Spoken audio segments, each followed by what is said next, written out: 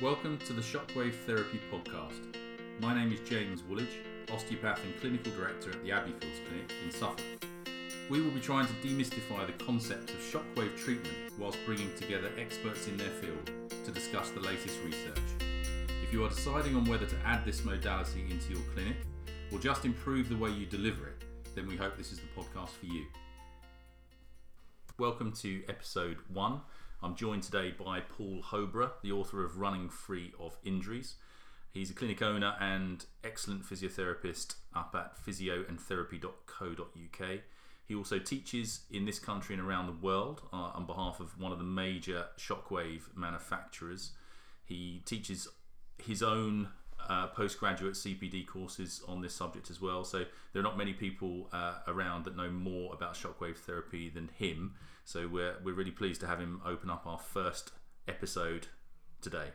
Welcome, Paul. Paul, we've got 15 minutes tonight just to try and simplify a few things to do with what shockwave therapy is. So when you're teaching your courses, can you just outline for the people that don't know much about it what you kind of say about what shockwave is and how it works? Yeah, no problem. And the first things first is that this is a way of explaining to your patient, which I think is more important. You can go and read all the sciencey stuff. So you've got to perfect your 60-second pitch.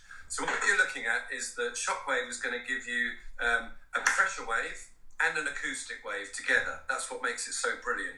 And what that's going to do is that first pressure wave, which is the shockwave, is going to be followed by cavitation bubbles which expand and collapse. And then you've got microjets that come through and they also hit the affected tissues. So though you're giving 2,500 shocks in a treatment normally, you're actually giving tens of thousands of shocks on those tissues, which increase microscopic circulation. They're going to promote mechanotransduction. They're going to increase the ability to create new cell life through fibrocytes and also into your cell osteoblasts. So you're effectively stuffing the area full of new cells. That in itself is what's going to end up with a healing process, which is going to stimulate through the course of shockwaves, I believe, over 6 sessions, over 6 weeks, and you've still got 90 days of collagen and protein synthesis to take place after that. So you're spending about 4 minutes on a treatment, and yet you're giving 4.5 months worth of therapeutic input. It's brilliant. Wow, that last bit was something I've never heard you talk about, but that is a pretty good summary of number of things, and that we'll talk a bit about later. How the fact that people sell it in a wrong way, which is, you know, they get the idea that if they have shockwave, I certainly see this on some of the courses I teach on, that people think it's going to be some magic fix over 2 to 3 weeks, when people still need to understand that tendons take 3 months to heal. Because I certainly say with the patients I see that, you know, it will be a lucky side effect, which is actually reasonably common, that they get reasonable pain relief quite quickly, but ultimately it's going to ensure that they get really good change over 2 to 3 months. Yeah, I mean, early on you're getting hyperstimulation anesthesia, which is essentially what you get from a TENS machine. And that's where I think the downtime came from, is that people were literally limping in with horrific unfunctionality, and then, you know, a few minutes after the shockwave, they're hopping around like they're going to go and do ballet rambert again, or do hill reps. and actually, that's where you've got to say to them, you know, unfortunately, this probably isn't going to last. You're going to wait a few months to get your full results. And that's where I think the downtime came from. But I think you can cut that to a few hours rather than 2 days. But you're absolutely right. People expect it's going to be this magic fix. It's not a panacea cure-it-all. You don't stop being a great osteopath like you, James, or physio or podiatrist the second you plug this into the wall. It becomes part of the whole package. Yeah, that's a real. I want that to be a take-home message when I do the courses I teach on, because people have become, like all things. I remember you and I are near enough the same age. Ultrasound about 20 years ago was the panacea. Everyone plugged it in. They didn't know what else to do. They'd stick the ultrasound machine on it and expect amazing things. And then we realised with data years past that it wasn't nearly doing as much as we thought it was doing. But I think that now you and I have seen loads of these manufacturers come out from China and so forth with shockwave machines and dumb the price down to a point where near enough everyone can afford them, whether they've got any good evidence or not. And then everyone just plugs them in, whacks it on the saw bit, and away they go. But just talking about, so in terms of running a practice with this, what are the main conditions that we should be looking out for, that we would be saying, this is the right patient for this type of modality? So first of all, if you look at where you require things like mechanotransduction, stuff like that, then typically we've always been looking at the chronic tendinopathies. Yeah. So if you want to stick to the central lane of Shockwave, and you want to be on the right side of the NICE guidelines and the right side of the CE mark for the machine, you really are looking at plantar fasciopathy, plantar fasciitis, if you want to go with the more common name, Achilles tendinopathy. Some people put medial tibial stress syndrome or shin splints in there. Definitely patella tendon, high hamstring. You've got trochanteric tendon, and you have got either side of your elbow, and calcific tendonitis of the shoulder. They would be the core things that people would be looking at. I have to say, I'm using it on just about everything. I've been saying on my courses that if it's a radial shockwave, I literally, with minimal training, let my 8-year-old use it on me pretty much anywhere. I think it's that safe. When you're talking about focus shockwave, we have a different conversation. But I'm seeing benefits through using this in a much, much wider scope of practice than just those kind of 7 or 8 main tendons or tissue areas. Yeah, I think that the key point to it is though the two things I say to people is that, one, the safety, the Pedro database, a meta-analysis of 106 studies, no adverse side effects whatsoever. That's a pretty good number of studies that were included in that, and as you say, for the radial especially. And also the second thing I found, I don't know whether you as well, is that when we look at these persistent pain problems, whether it be tendons, soft tissues, even some joint pain, if they've tried everything else, which they often have done when they've seen us, they're really looking at either a steroid or some injection, or they're looking at surgery. Yeah.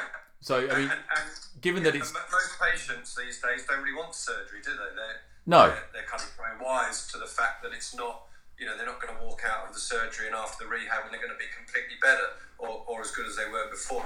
Surgery, I think most people now see as a bit of a last-ditch attempt. Injections, how much science have we really got around injections compared to 300 papers a year coming out on shockwave therapy? They're just not keeping up, and I don't think that the long-term outcomes are the same. I mean, even looking at Nedelka's paper in 2014, where he looked at shockwave versus cortisone injection for facet joints, and shockwave ended up with a much better long-term outcome. And you think about how the patient feels having 6 weeks of mild bit of discomfort for 4 or 5 minutes versus someone coming up with a needle. It doesn't compute. It doesn't make sense that you would clinically reason to put your patient in that invasive situation when the science doesn't point towards the efficacy of the injection. No, that's really well put, isn't it? And especially I think with the tendinopathies, where PRP, autologous blood, they seem to have been on the wane. And if you look at all the data that compares shockwave with steroid for tendinopathies and plantar fasciopathy, the long-term outcomes are near enough always won by shockwave, and also you don't have any risk of rupture. And the rupture risk of plantar fasciopathy, if you have 2 or 3 injections into there, if you can tolerate the pain of having one, it's not good. I mean, in acute circumstances, we use a steroid in clinic if someone's wants to get out and play golf at the weekend, but we're always telling them that this might not be a long-lasting relief for you, whereas shockwave is and has got that data that says long-term follow-ups up to 12 months. You're doing better than all other options really for those things. Yeah, and I think that's a fantastic way of getting your patients to understand. A lot of people don't like the idea of waiting 12 months. Well, look at some conditions like frozen shoulder. Well, just wait 18 months or 3 years and the shoulder might be better. If you're looking at conditions like that where you've got a long time to wait anyway, then why not let's have a really good go at speeding that up using shockwave. It's got some great evidence to support that. Yes, it isn't currently on your NICE guidelines list, but there's some great evidence to fall back on. There's really good studies to show that. So what's the alternative? And it really comes down to, if you're thinking, well, where am I going to place shockwave? You can operate like me, where I'm thinking, what's my reasoning not to give this person Shockwave, or you can think the other way, whereas we're now at a point where we're going to do something that's really quite significant. Why not try Shockwave at that point? And that's like if you like, what I consider 3, 4, 5 years ago, where everyone had to come to you having failed 2 types of conservative management before you use Shockwave. And I, more often than not, I'm getting stuck in with Shockwave nice and early and getting fantastic results. And what in terms of chronicity of symptoms with your patients, when we started off doing the Assert nationwide follow-up trial that we were doing, and we were always told that we weren't allowed to do it unless they had it 3 months and so forth. I know there's been a little bit of data that's come out in more acute cases, but what do you tend to, when you're teaching your courses, do you tend to say that the patient's got to have it 3 months, 4 months, 6 months? What are your kind of guidelines on that? So I'm fairly maverick with the use of it. When you're teaching a course, it's a very different situation. So my just go back a stage, my outlook is that somebody really wants to be using radial Shockwave initially before they perhaps move on to getting focus. I think it's much safer. And I think they really should be starting out working on people that have had the condition for, I would argue, 3 months, if they're going to be working on chronic patients, and then off they go. But if someone comes to you with a patellar tendinopathy, when did that start? By its very nature, it's chronic. So it cracks straight on. Yeah, very few people turn up to you with a chronic problem, and that's when you need to set your clock. So in most cases, people are turning up, for example, with a patellar tendinopathy, high hamstring tendinopathy. By the actual fact they're there, it's already chronic. Otherwise, I don't know why they'd be turning up. So you've got to make your clinical judgment. And so what I always say to people is really the bulk of the evidence, although we've got some great stuff coming through with in an acute setting, and I will use it in an acute setting, but when someone says what's happening to the tissues in that acute setting, I've spoken at length with some of the top German guys, and they're saying, well, they believe that it's restoring growth factors, probably moderating some of the bony edema in the area, but this is what we think's happening. So if you are going to teach a course, you've got to be telling people what you know as best as your ability is happening, and therefore wait till it's chronic. Your HCPC or whatever, the different denominations of it, you are a allied health professional, and you would have to make the same clinical reasoning about what you're going to do with that tendinopathy, whether it be acute or chronic, and whether you apply Shockwave, that's just part of your armoury. But you yourself have to make a decision about whether it's chronic or not, and that would always come from you. And I would say, if you want to stay in the safe zone, which I recommend to people on my course, if you know it's chronic, if you believe it's chronic, you stay there, and that's when you bring out Shockwave, if your patient consents to have it. Yeah, I think that all sounds completely reasonable, actually. I mean, that's pretty much what I go along with as well, and I know that some of the other people that teach, they say a similar sort of thing. I've certainly been inclined to say that, you might have only had it for 6 weeks, but if we look back at your history, you've always come in with some element of lower extremity, this, that and the other. It's probably been bumbling around in the background. Yeah. When you said at the start of this that you suggested that people have about is also, how many treatment sessions should I be giving for certain conditions? And you came straight in with 6 earlier on. Do you on the courses, do you say that across the board everyone needs 6, or do you change that number depending on how long they've had it or for what condition they have?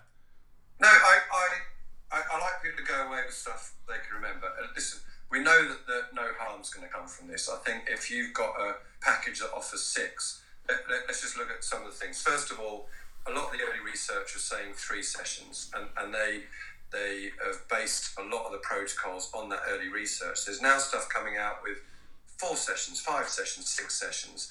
People like Aviva and Cigna kind of automatically give you 6 sessions. Bupa even give you 3, and you can apply for another 3. The truth is we don't know what the optimum number is, but there's some recent information to show that when you first start Shockwave, so week 1, you actually have an increase in substance P, and that is reduced significantly by week 6. So what I was finding anecdotally is that people were seeming to have a big breakthrough in terms of their reduction in pain and function around the 6-week mark. So because we can't decide whether it should be 3 or 5 or 10 or whatever. I've stuck with 6 for the last 3 years now, and my results have been significantly improved.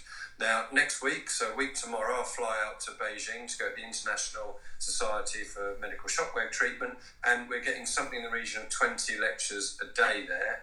They're only 15 minutes long, but they're long days. And this is one of the questions I really hope to ask and really try to glean from a mass of international understanding about what they think this should be. Because all the science I look at, and I'm sure you're the same, James, we don't know. We don't know what the right amount is. All I know is that across all the meta-analysis, it seems to be telling us that it's 82% success rate with Shockwave across all of those wonderful papers. And I think by doing a 6-session protocol, that my audit is at least on par with that, if not improved on it. So one of the things that I'm presenting there is my protocol for osteoarthritis of the knee, and that is 6 sessions. Actually 5,000 shocks per treatment as well, not 2,500. So I want to see how well that's accepted there. Are you, just as a side note, are you using radial with that, Paul? Combined, radial and focus. Okay. At the start of this, one of the main aims of these podcasts was to demystify a bit of what Shockwave is and try and simplify it. Can you just give us in 30 seconds your radial focused?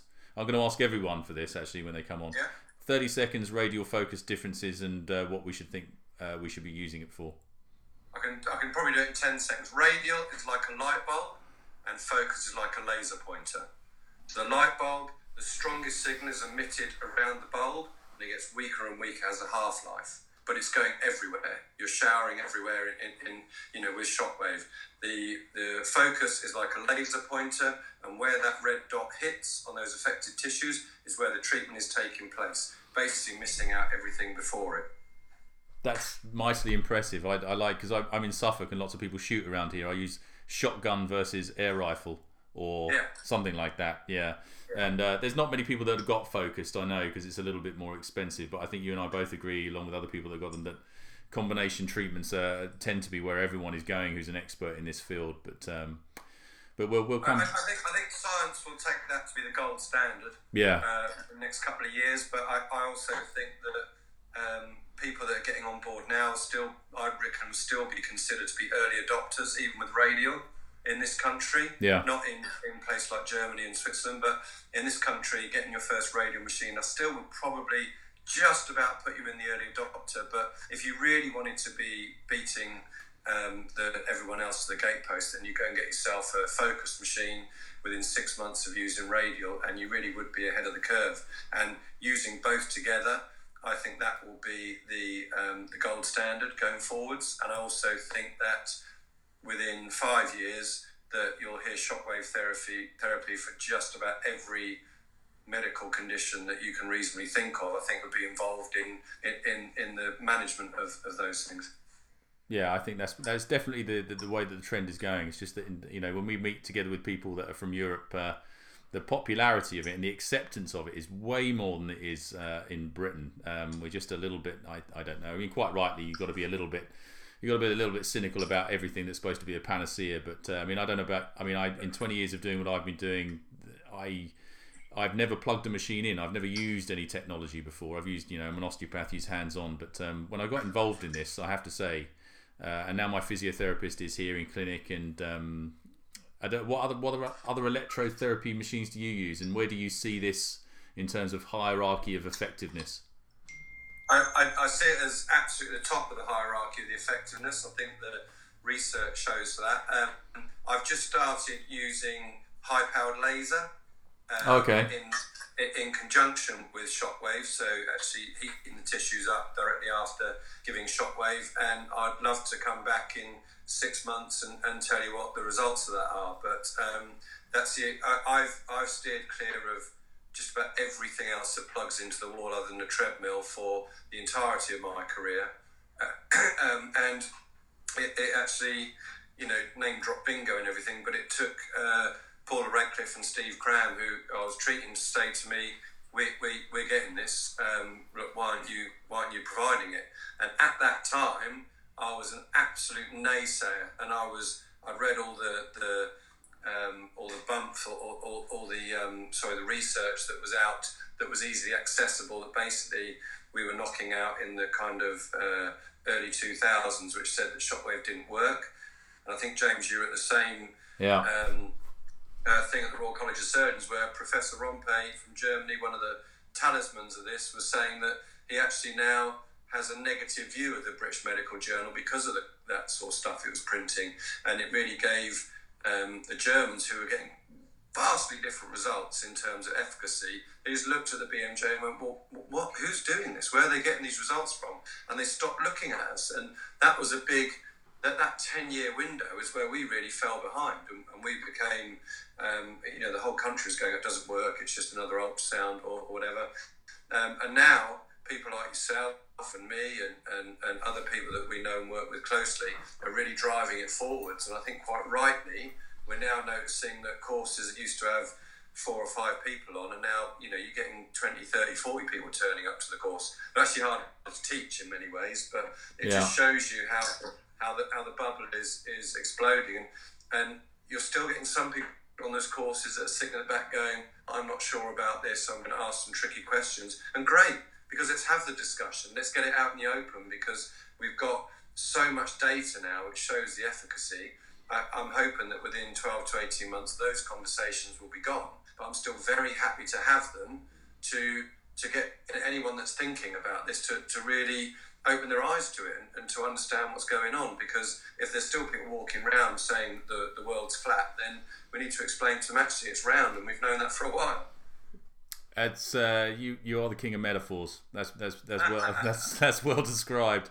I think that's pretty much all the things I was thinking about talking about today. But I think that we'll probably have to get you back on at some point, especially with the laser stuff. You did say about selling it as well. Yes. Which is my. This is one of my, I think, massive things, is that you have to charge for this. I'm vehemently against people spending 10, 15, 20 grand on equipment and then just assuming that because they've had a life in the NHS or whatever, that they have to give this away for free. Yeah, sure. And I think that there's a variety of price points. I charge $399 for 6 sessions. I think that's cutting somewhere through the middle. And I charge for my therapeutic input on top. So it's an additional £66.50 on top of whatever I charge. I charge £69 times. So, the price builds up. And I don't think you can have someone walk into your clinic and say, my Achilles is really hurting and it's been like this for a long time and I'm willing to do anything to get it better. They might have come in thinking they're going to spend 50, 60 quid. And suddenly I'm hitting them with a bill that's in excess of 800. So it's how you position it and how you explain it. I said right at the beginning, you need to get your 60-second pitch about what Shockwave is so that you can tell it quickly and you're not going off talking about toll-like receptor 3 and strings and nucleotides, because people don't want to know that. What you need to be doing is explaining to them what it's going to do for them. And again, you love a metaphor and analogy, but people don't buy drills, they buy a hole in the wall. So don't tell them how good your drill is. Explain to them that you're going to create this hole in the wall and they can hang their picture. So your Achilles tendinopathy has an 82% chance of getting better if we include Shockwave as part of our package. Great.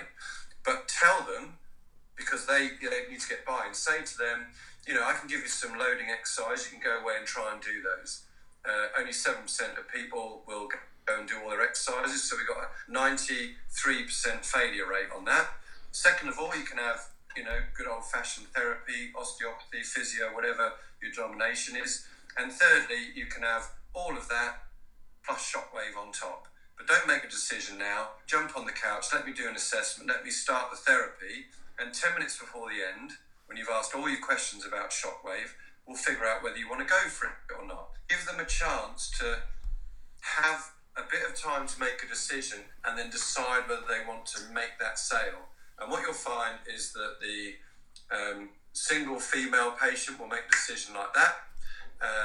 The single male patient might make the decision by the end of it. The married female will make a decision like this, and the married male needs to go through his head and consider how he's going to justify it to his wife when he gets home and go against her weekend in Ibiza or whatever and decide that he's got enough justification. But you need to give them 20 minutes or so to do that. And so that is the way. If you want people to buy into it, don't just go, yeah, great, we're going to do Shockwave, but I'm going to charge you 800 quid, because they're all going to say no. So learn how to take your patient on a journey from where you want them to be and where they thought they were going to be, and you've got to close that gap by giving them think time.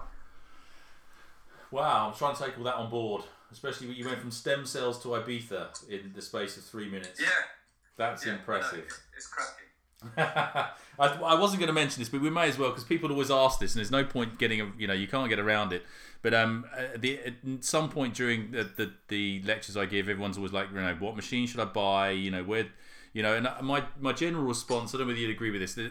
There's two main companies out there that are sort of like the BMW and Mercedes of Shockwave, and it's not necessarily that they're the only ones that create cavitation and do what they're supposed to do, but it is to me anyway that if you walked into any major hospital across Europe or any major clinic, and they pretty much would have a Storz or Chattanooga device that use Storz, yes, or an EMS which is known as Swiss dollar cast. Do you give similar sort of advice out? Because I think the price points are reasonably the same, which is sort of somewhere 6,000 to 10,000 for a radial device, but I do know that there's lots of companies out there now selling them for £2,500-3,000. What do you give as advice on all of that in trying to be an unbiased, obviously? Yeah, I mean, look, I've specifically stuck in a position where I teach for the company I work for, and I, as an HCPC registered physiotherapist, I don't want to get involved in if someone buys a machine that in somehow that changes my lifestyle. So I have chosen to work with companies that produce or sell rather the Storz-based equipment, and that's Venn Healthcare and the Chattanooga devices from DJO, because they are spending in excess of $5 million a year in Storz on research and development. They're already ahead of the new legislation that comes in, which will decide whether a machine can be used or not legally. And you are covered as a healthcare practitioner, whichever form you are, by the fact that those machines comply to absolutely everything that they need to comply with. And without getting into detail, then you just know that they comply. EMS, I believe, is a very good machine. It's not one that I've ever used before or touched.